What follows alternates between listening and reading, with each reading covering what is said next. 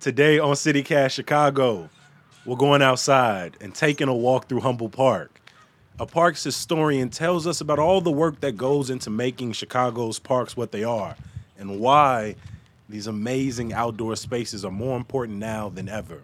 When you learn like the history of something and what it was intended to be, it gives you kind of a new respect. You know, I think a lot of people really just think this park just kind of sprung up this way, you know? Today is Tuesday, May 11th. I'm Jacoby Cochran, and this is CityCast Chicago.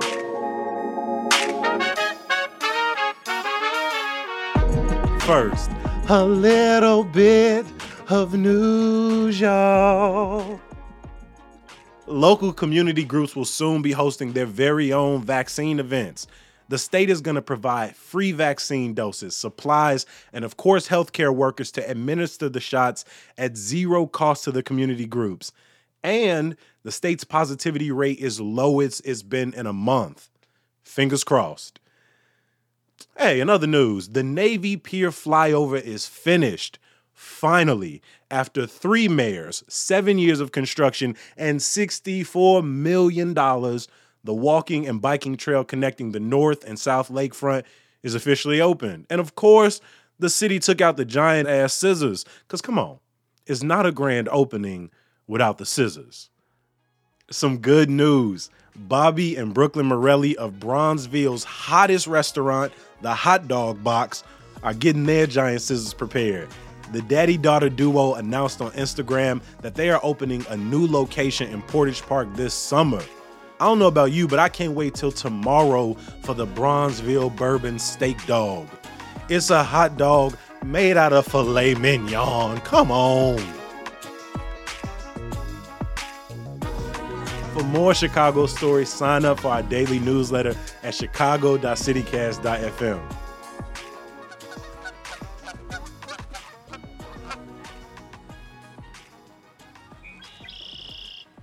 So have you picked a better day?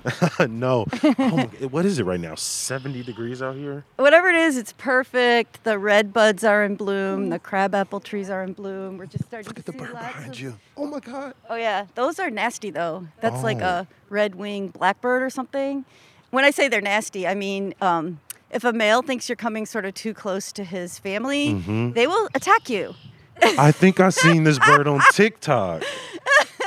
All right, for the record, the bird did not attack me or my producer Simone or my guest Julia Backrack. She's a park historian who's guiding us through Humboldt Park. You see, our parks have always been important to us here in Chicago.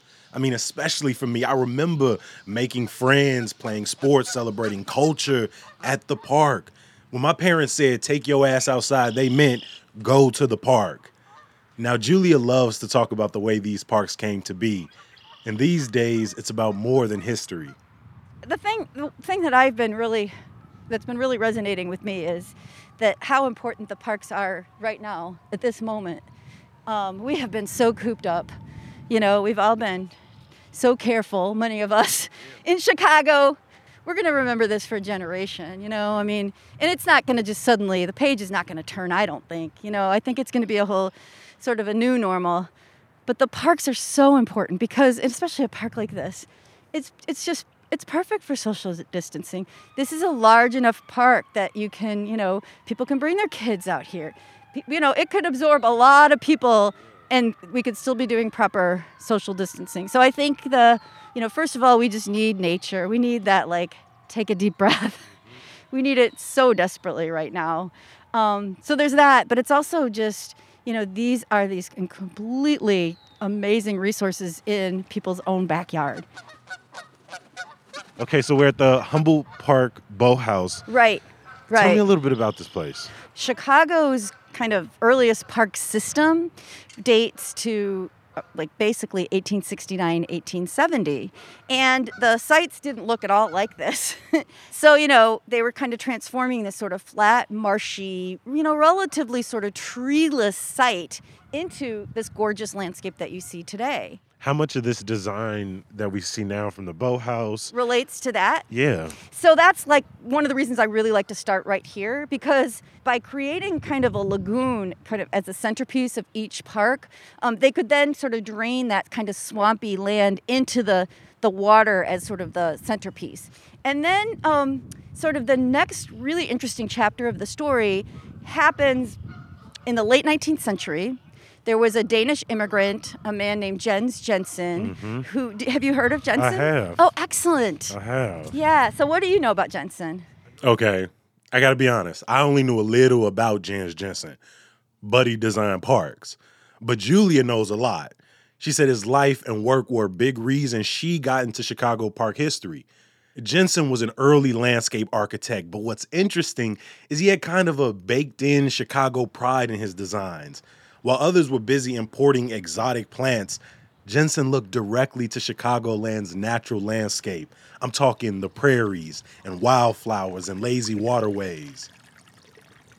If we do a quick couple century jump back, like right now we're standing on this bridge that goes across this like beautiful waterway. We're looking at this baseball field. We can still see the field house over on the right in those arches.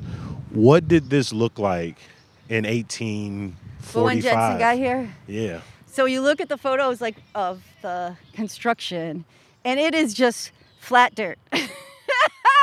It's flat dirt. I mean, look at this slope. You know, in Chicago we have to get happy when we have the littlest change in topography. Yeah. But he did it. It's very gentle, but he did it so consciously. Like we were just walking and you couldn't see the road, right? Because it was sloping down. So we were kind of on this path that was tucked away from the traffic. He wanted you to commune with nature. He didn't want you to be worried about the city. All this work was around 1907. So here we are more than 100 years later. And I think it's giving the three of us the same kind of feeling that he wanted to give 100 years ago. We're breathing a little deeper. The flowers floating in it just make it look even more beautiful. Yeah, it's those kind of lilies. And, the little water feature's on. I didn't notice that when I came out here. I'm sorry. No, you are all good. And a lot of times it's not turned on. So I gotta get some shots here. I hear you. Really exciting with the apple tree in bloom right next to it. After Julia takes some pictures, we continue our walk around Humboldt Park. Hey there.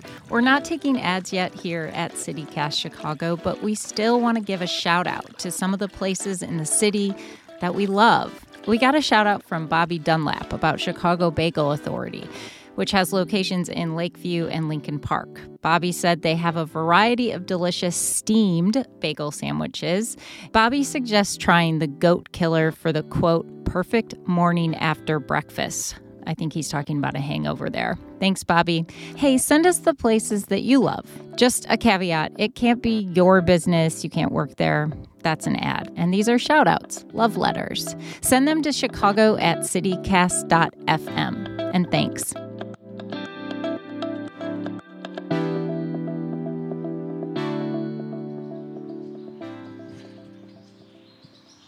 This building was built in 1928.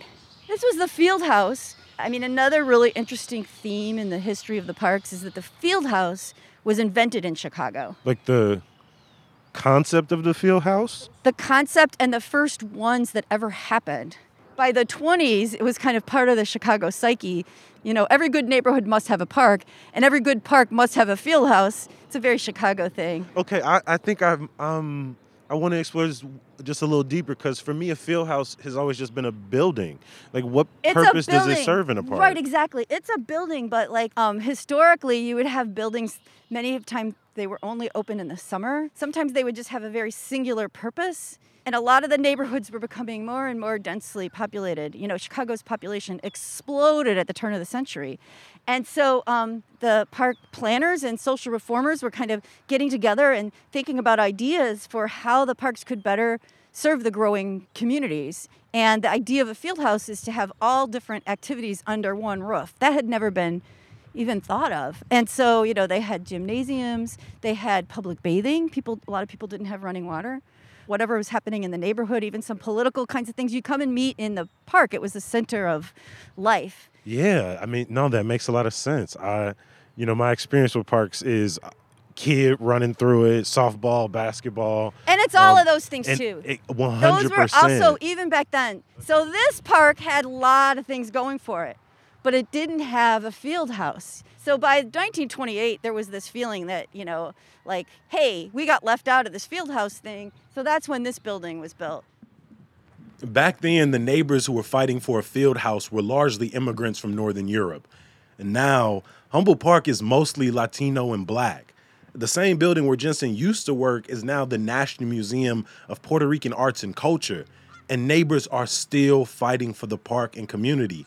I mean, just a few years ago, the city closed a swimming beach here at the lagoon because they didn't want to deal with the hassle. But community pressure forced the city to reverse course and actually clean up the area. This is usually the meetup spot when friends and I come over here to take pictures. I came over here with a friend of mine. Her name is Pinky Ring, and she's a Latin rapper from Humboldt Park, and she's absolutely amazing. The things I love about Chicago's parks is that the story is about the park, and obviously I'm really into the way that the park was designed with landscapes and architecture. But the story is also about the neighborhood, because the parks have always been for the people.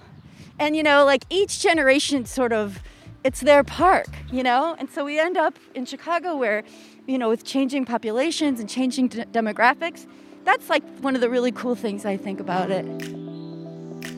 Julia Bachrach is an independent historian and an urban planner formerly with the Chicago Park District.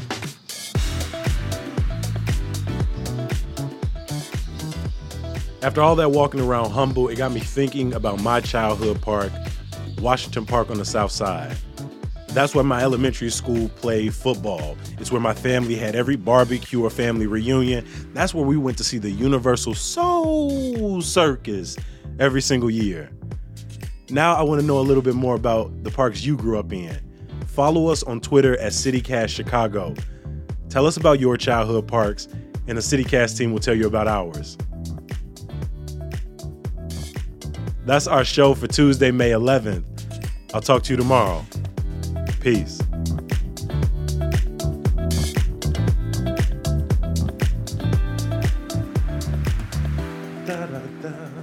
Out here in the parks, Humboldt Park to be exact, with Simone and Julie. That's good. We get a little musical. Oh, we get a lot of that on the show.